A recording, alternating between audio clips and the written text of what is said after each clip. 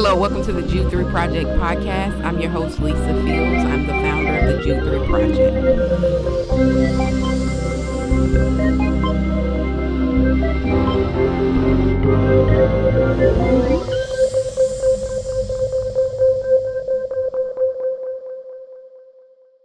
All right, thank you for listening to, watching another episode of the Jude 3 Project podcast. Today we're doing a live Google Hangout with the Truth. Welcome, Truth. What's up? Thank you. So the Truth said he's gonna be moving around. So if you see his background changing, know he's moving. Welcome back to the G3 Project. It's good to be back. This time I got an album out. We can talk freely.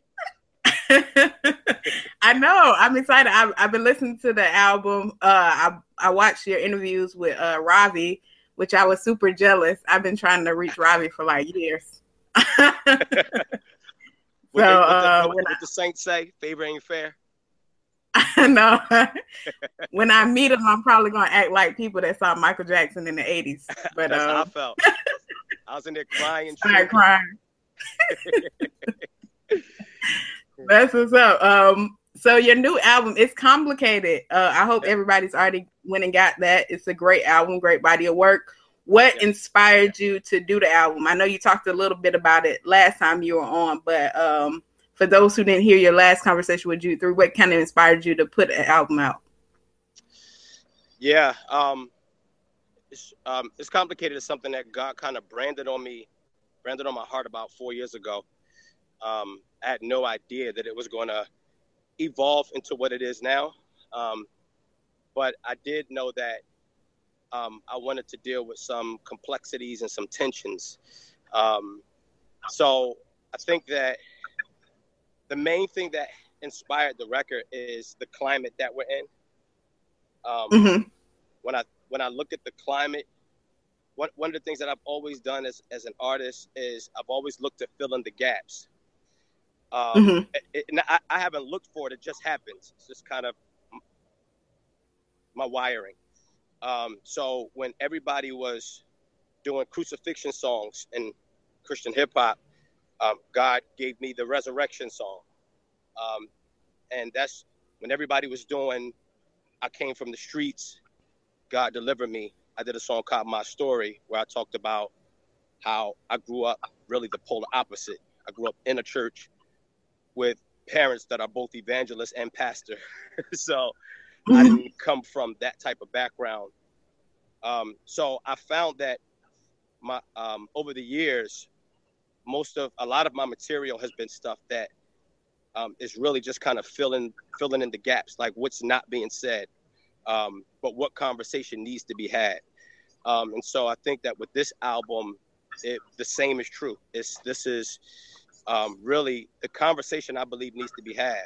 It needs to be had in the church and outside of the four walls of the church, in the church invisible, and in the four walls of the church, and outside of the four walls of the church. We have to be having this conversation about these very complex issues, because I feel like we, to a large degree, have a natural tendency to oversimplify. I just think that, it's easier that way. It's easier to either oversimplify or to live in the extreme. Extremes are always easier. You look at church history, the pendulum is always swung from left to right, which is a large part of what I even talk about on the record in the song called Color Purple.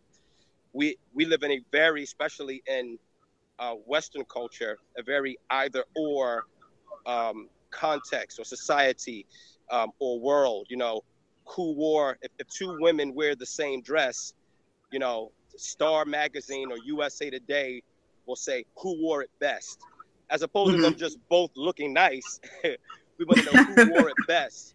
In hip hop, we want to argue about top five.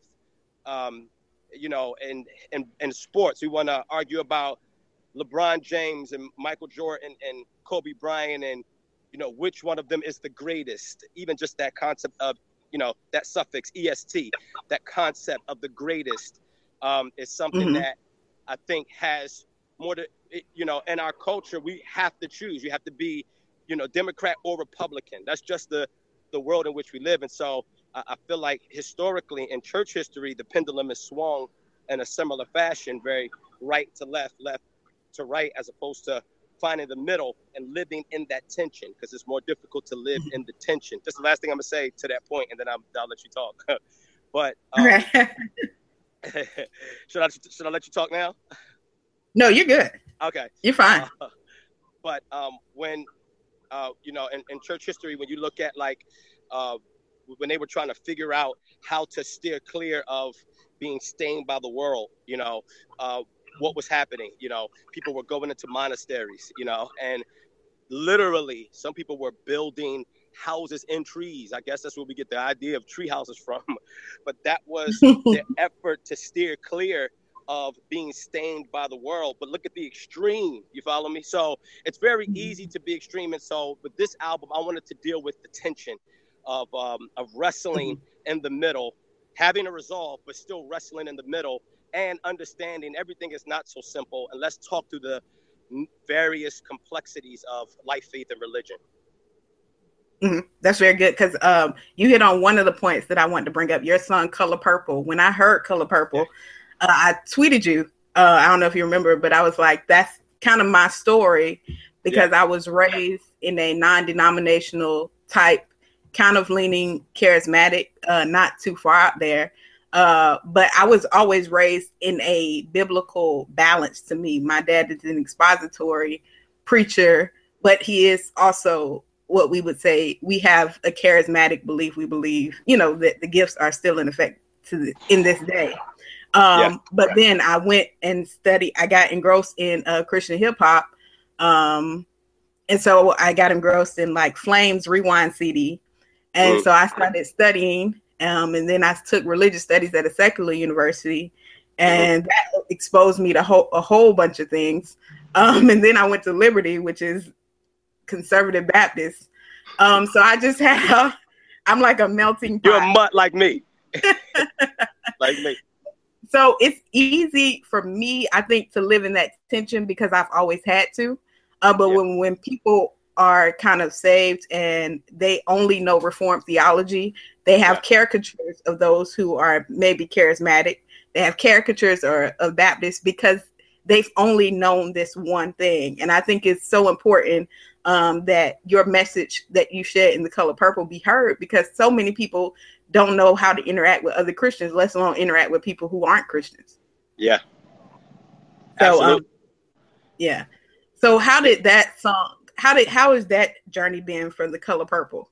You know what? I think I say it in the song, hasn't been an easy journey because so much of what I struggle with and coming to embrace the middle and as much as I can has been, the struggle has been the result of a not fitting socially. See, because I think that so often we think issues are theological when they're really not. They're really social. And a lot of what we hold dearly to has not as much, has little to do with what God being pleased with, God being pleased with how we're processing and how we're thinking, and more to do with people being pleased with how we're processing and thinking. Much like Peter. Peter's problem was just that, right? He didn't want to be seen hanging around Gentiles when clearly God had shown him a vision from heaven that now there would be an inclusion of those who were considered to be unclean.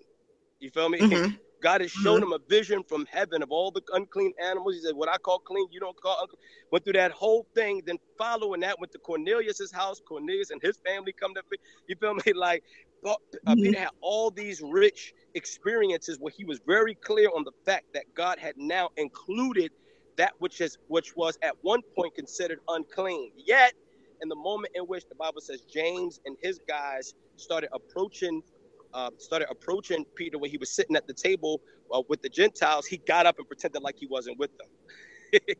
And I feel like, but they were brothers. See, that's what we got to catch. You feel me? And so I feel like our issue is similar in that we struggle with pleasing the people that we admire. Number one, our favorite teachers. You feel me? Like, because I dare not contradict the Puritan writers, and I dare not contradict the Acts 29 movement, and I dare not contradict, you feel me?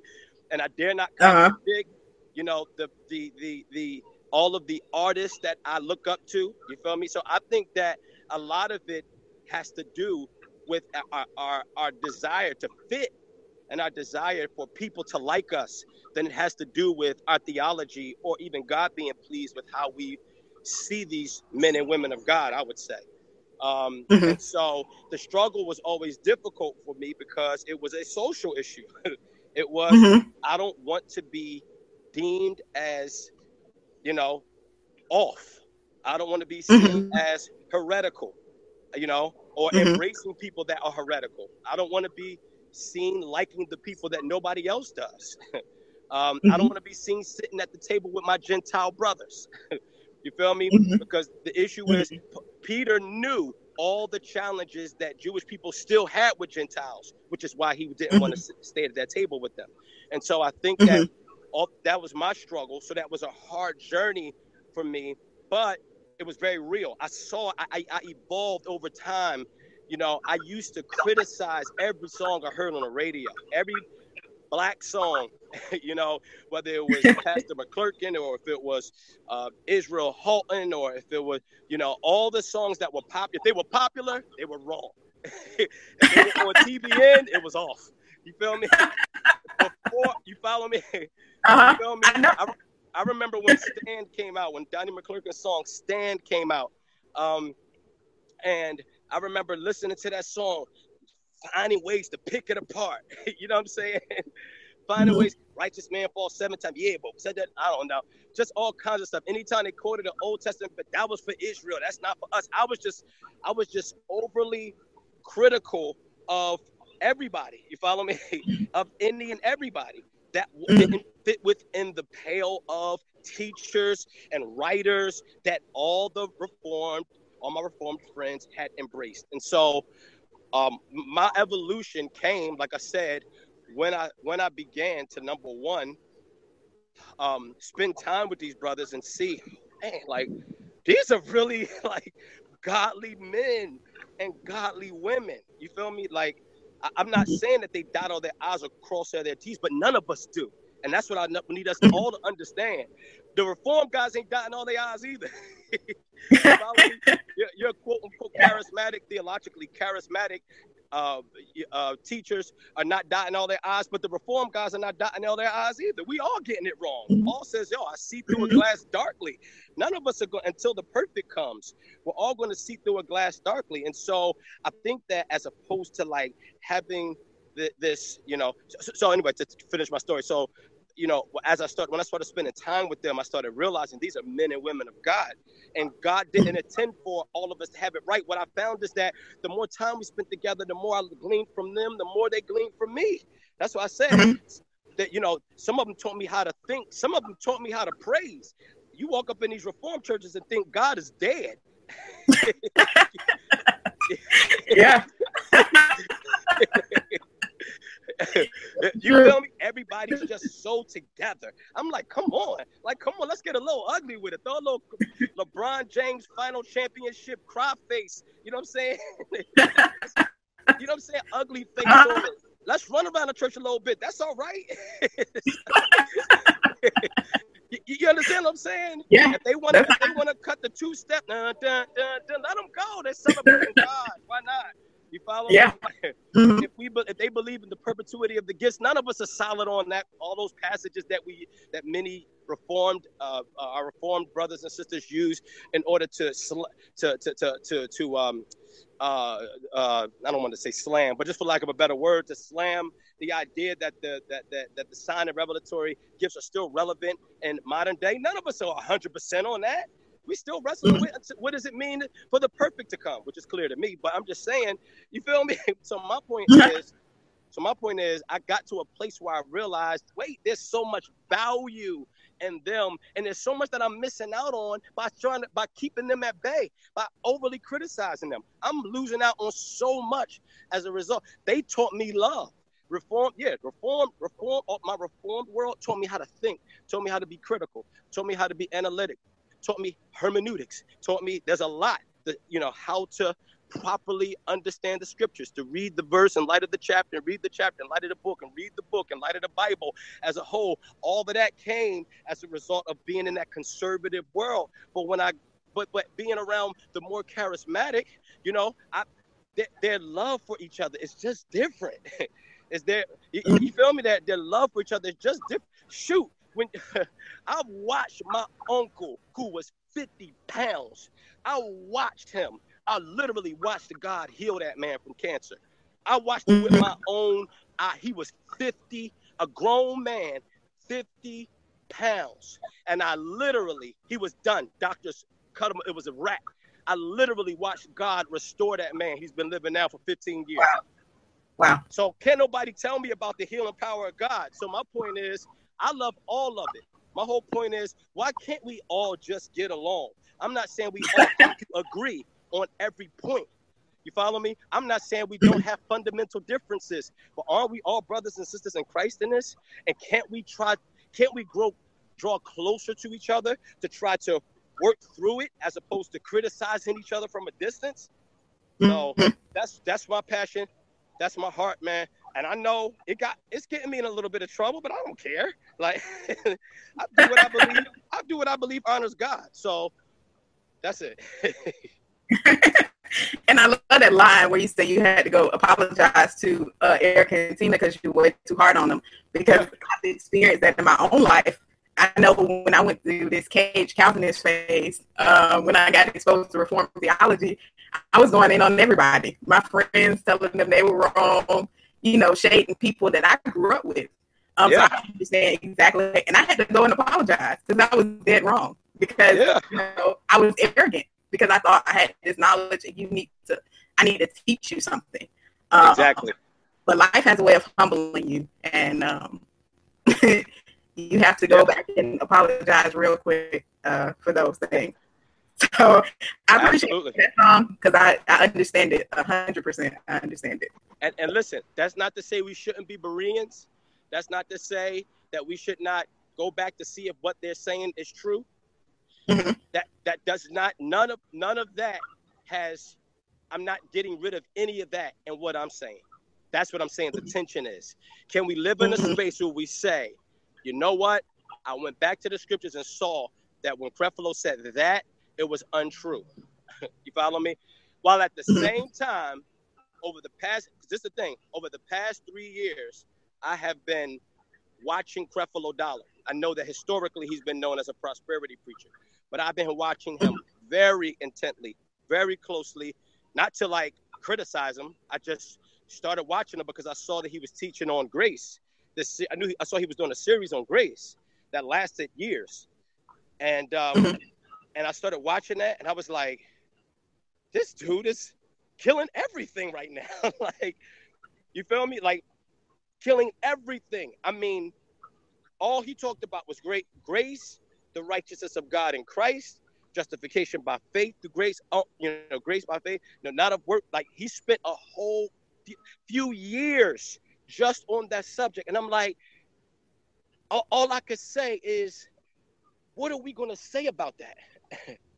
Sorry, dogs are in my area. That's why I gotta be cautious. You got him? Nah, don't matter to me. She don't look like no baby. So all I'm saying is, what are you going to do with that? What are you going to do with, say, oh yeah, but 3 years ago he was teaching this. No, why can't we acknowledge what he's doing right and embrace that? You feel me? Throw whatever you think is wrong away and embrace what you know to be right. You feel me? That's how we grow, by living in those tensions. All right, so I'm done. Yeah. And I think we have to acknowledge there's a little bit of one of my mentors said a little bit of heresy in everyone. If we go back and look at the evangelicals or reformers that had slaves whose orthopraxy was all off, that would be heretical in one sense, but we would still embrace the truth that they did say, and throw out the things that were wrong that they said. So I get your point totally. Am I breaking up at all? You're breaking up a little bit. Just a little, but you're good now. Okay, you were breaking up too. So okay. Just letting you know. Okay. For copycat religions, that's one of the things we've been dealing with here at the Jude 3 Project. How did you navigate through that? I know you talked to Dr. Zacharias about it, but can you share a little bit with us about how you navigated through that? I know that was a hard space for you in your undergrad time. Yeah, just researching, really. Just researching, digging. It was difficult for me at first. That was really not as difficult as when I first was exposed to it in Western civilization, because I wasn't exposed to the Horus and Osiris thing until later. I struggled with the deluge stories, and I had the stories of Noah's Ark, or that were stories that were similar to Noah's Ark. Before Noah's Ark was documented, I struggled with Pandora's Box story, similar to that of Adam and Eve's, before the story of Adam and Eve was documented. I think that's when I was like, okay, we might be in trouble. That's when I had those were the stories that impacted me the most in my Western civilization class. And I think that's what you're asking me, how I worked through that. Okay, yeah. Oh, yeah. Okay, cool. Well, the first thing I'll say is that I undergird every time I went through a very difficult, because I went through there were 4 pivotal points in my life, all of which were characterized by doubt, or really wrestling with the things that I had been holding, that I held tightly fundamentally. And so that was one of the times. And in that particular time, I think that in each of those times, the thing that was consistent was prayer. Even when I doubted the very existence of God, because I did that as well, even as the truth. So I was a couple albums in and went through a few weeks wrestling with the existence of God. Now, the Bible does say a man who doubts is like a ship that's tossed to and fro. So I don't carry that as a badge, but it is a reality for many of us that we go through those seasons of doubt, and those crucibles of doubt. And so each one of those seasons, like I said, even when I doubted the existence of God, was still undergirded by prayer, as weird as that may be. Because how do you pray to God and you doubt his existence? But I was praying. And so I always start there. For anybody who's watching or listening, I will always say to make sure that you're going through that time, because you may not be able to read your Bible. I wasn't, you feel me? Because I didn't know what to believe at certain points. You feel me? You may not be able to read your Bible, but you could. God is a rewarder of those who diligently seek after him. And so each of those seasons were all undergirded with prayer. So I'll start there. And then in that particular instance, with the Western civilization class and the copycat religion stuff, really was just a matter of doing the research to kind of, see what was going on there. Why are these stories predating, the biblical historical accounts by hundreds of years, if not more? You feel me? And so for me, I started doing the research, and the one thing that made a lot of sense to me was the fact that everything was transmitted orally. which is beautiful. You feel me? Like I had already known that. I just didn't put all the pieces together because it wasn't easy to write, for one, and because people used so much more. Did I take you off? Oh, okay. Sorry. I lost your picture, your video connection. I can't see you anymore. Hello? Hold on.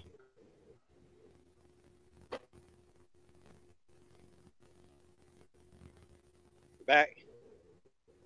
Am I back? No. Right. Yeah, you're back now. I'm back? Okay. Yeah. So the way I worked through it was coming to an understanding that everything was orally transmitted at that time. And so it really is not a matter of who wrote it first. You know, you play the whisper game. You could stand 15 people in a row and we all just whisper this one thing to each other. One person whispers one thing. And by the time it gets to the 15th person, it can become another thing. It oftentimes does, right? When stuff is just passed down. And so what I found is that the issue was not that it wasn't who wrote it first. That was the issue. It's who wrote it accurately. Because you got to think, everybody's hearing these same stories. Everybody knows about the story of Noah's Ark before it's written, because everything was orally transmitted. Every kid is hearing the story. Every kid is hearing the story of Adam and Eve. Every kid is hearing the story of the Tower of Babel, because mythology has their version of that as well. They have a version of all those narratives. But the question is really who wrote it accurately, not who wrote it first. And so I came to a place, my resolve was that the guys that the writers of the scriptures were the guys who wrote it accurately. And I think that's kind of where I landed, and that's been real huge for me. Yeah, and I think being honest with doubting is so important. I remember my second year of seminary and really wrestling through some things as I was reading the existence of God being one, because of the problem of evil. And I remember going to my professor's office, and I was like kind of distraught. And I was like, man, I don't know where I'm at, with this stuff as I'm reading through the classes. And I'm in seminary, and I'm leading the ministry. He looked at me, and this is my New Testament professor, Dr. Purser. I'll never forget it. He said, sometimes I wrestle too. It's okay. And that was the most freeing thing for me, because here he is. He's devoted his whole life to studying the New Testament. And he could say, sometimes I struggle with it too. And for me, that gave me the hope I needed to keep going. Yeah. Just to know somebody else wrestles with these things too. And I think what you're doing through your music is giving people hope, because sometimes if you're wrestling in the dark, you feel like, oh, I'm stupid for thinking this. Nobody thinks this. And then when somebody else says it, it's like, oh, you think that way too? And then we all like, yeah. So then you get comfort, and then you're able to come out of it because you have that, somebody else struggle with it. So that kind of gives you hope. Yeah, no, absolutely. And I think that's when we talk about the inspiration for the album, that's really what the inspiration is to, number one, bring people along with me on my journey as part of what the benefit of being an artist provides us, of bringing people along, just walking them where people kind of feel like they are part of your life, part of your world. Number two, as an artist, one of the benefits that we have is we get to articulate what people are thinking but won't say out loud. Or don't know to say. Sometimes you hear a song, you be like, that's exactly what I feel, but that's exactly how I felt. I just didn't know how to put it in words. And so the beauty of being an artist is we get to articulate just all the twists and turns of people's souls, and what's going on in people's hearts. And then the third reason why I wanted to do this album was to create a safe, for the church to begin to think about how we can create a safe place for people, for Christians, pastors, leaders, even, to be honest about their issues with doubt.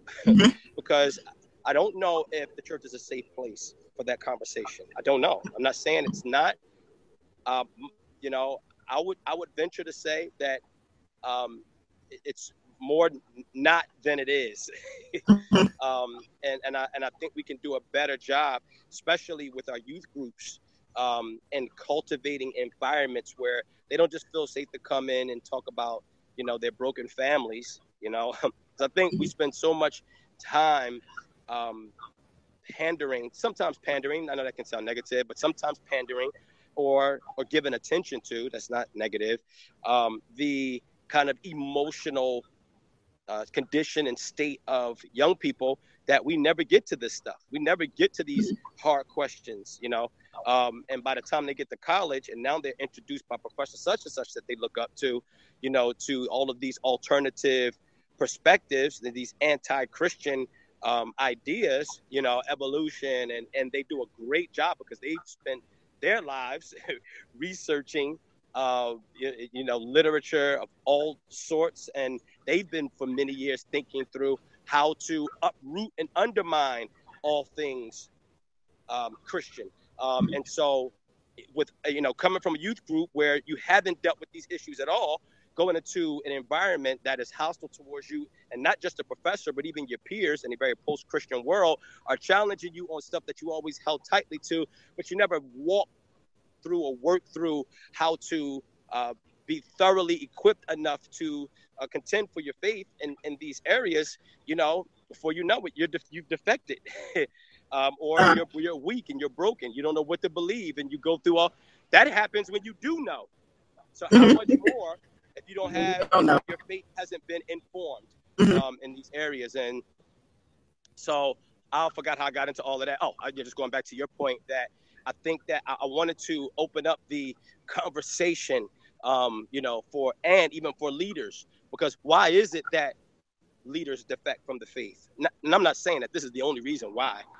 Sometimes it's moral issues, you know, but I'm just saying that I do find that this is becoming increasingly more of an issue. As you look at some of the leaders, people that we all look up to, defecting from the faith, not believing anymore, or completely doing a 180, doing a Rob Bell, just completely, you know, shifting their theological perspectives and moving towards heresy. So I think that if we have the conversation more and create healthy environments for healthy dialogue, I think we'll be much better off, and even provide answers to some of these tough questions and musings. I think we'll be better off, and especially in this millennial world and post-Christian world. Yeah, I agree, because I spent during my time in Lynchburg while I was at Liberty, I used to spend my weekends in DC, and I would always go to brunch with my friends, and they would invite friends that were unchurched or used to go to church and don't have any dealings with the church.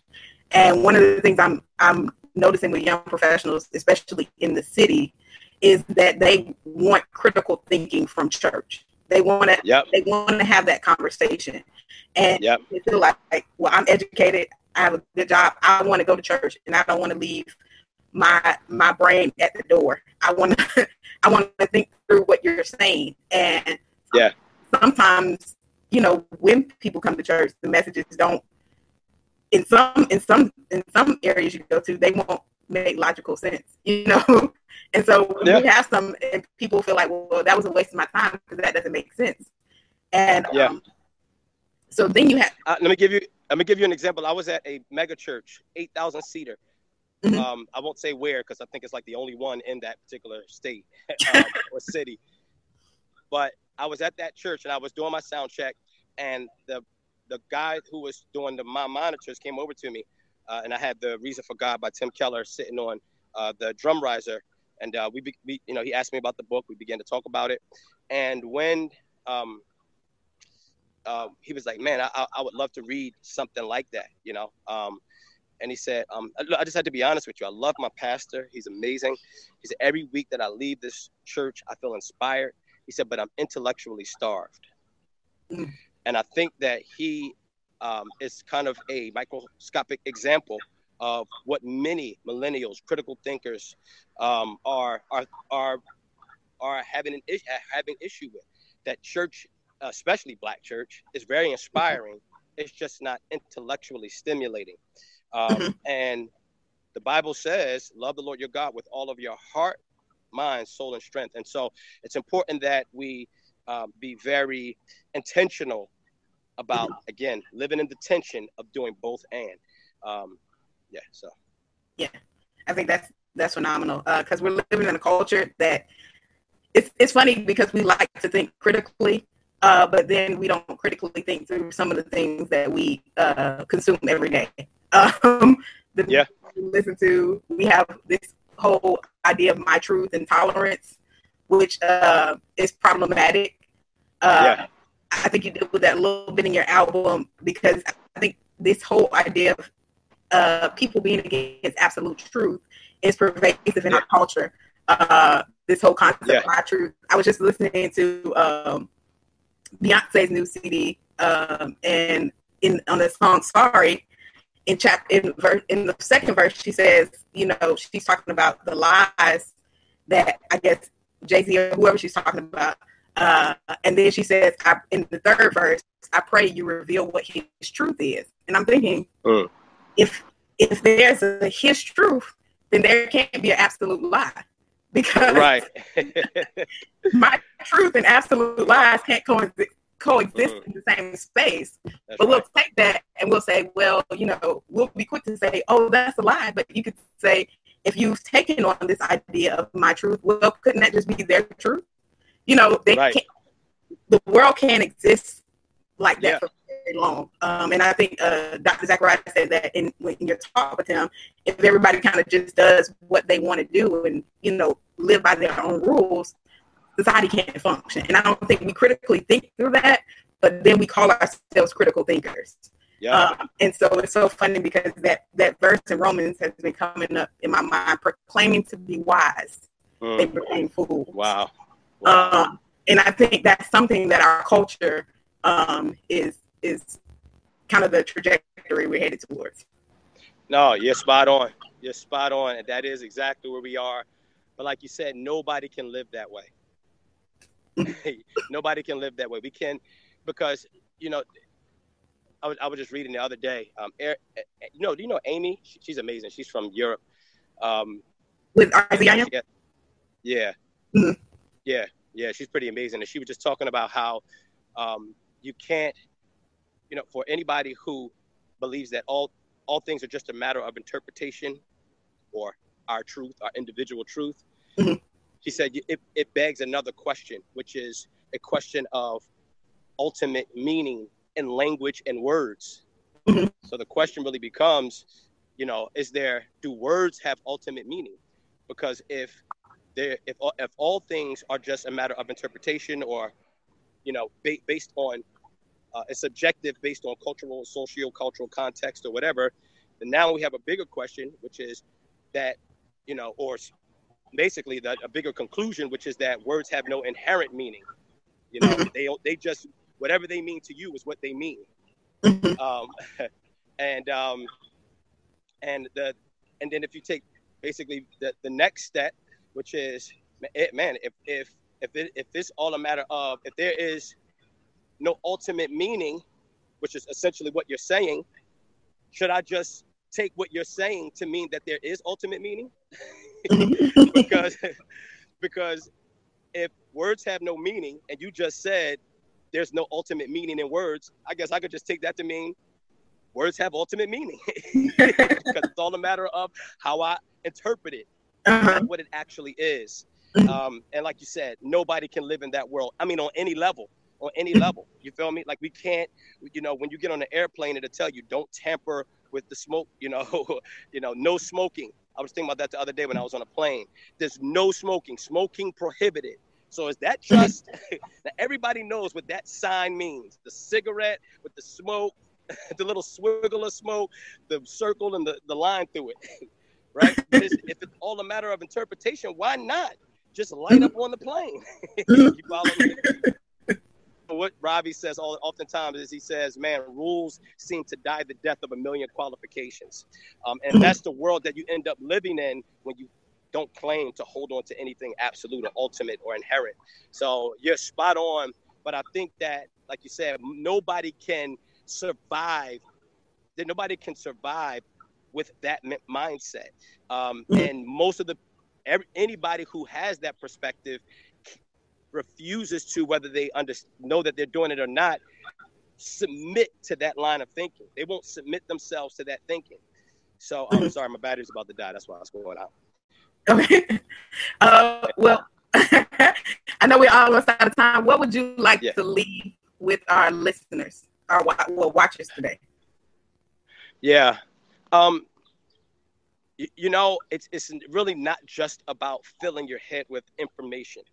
You know, the purpose of informing your faith is so that, number one, you can, before you get to defending or contending for the faith, it is first intended to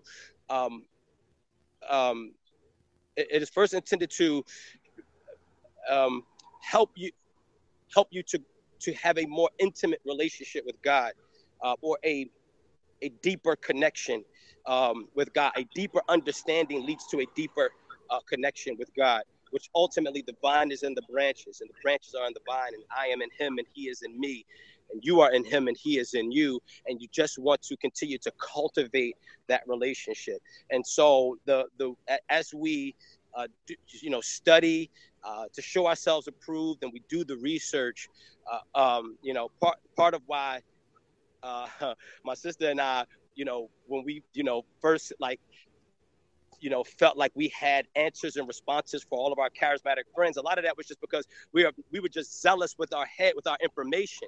We had a lot of information, and we were zealous in light of the information.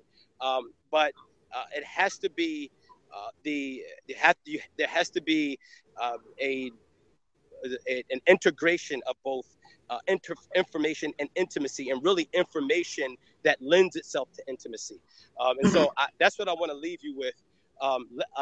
Please allow the information, all the books that you read, from all the great men who have written both on the conservative side and on the charismatic side, allow for that to sink in, and allow for your roots to be established and run deep in the faith, so that, or to the end that, your relationship with God is richer and deeper. And then out of that will come a richness and dialogue. And so that's what I want to leave with people. Awesome. Thank you so much, Truth. Make sure you go get his new album. It's Complicated. It's on iTunes, Google Play, and wherever music is sold, correct? You got it. Well, thank you so much, Truth. Yeah. Thank you. Appreciate you, Lisa. Thank you for listening to another episode of the Jude 3 Project podcast. You can catch all our past episodes at www.jude3project.com/podcast. You can follow us on iTunes by searching Jude 3 Project. Also, you can follow us on Twitter at Jude 3 Project, on Instagram at Jude 3 Project, and on Facebook at facebook.com /Jude 3 Project. And remember, you can donate on our site. So if this podcast and this ministry is a blessing to you, help support us financially by going on our website at jude3project.com and hitting the donate tab, and consider donating to us. Thank you so much. Remember, at the Jude 3 Project, we're helping you to know what you believe and why you believe it.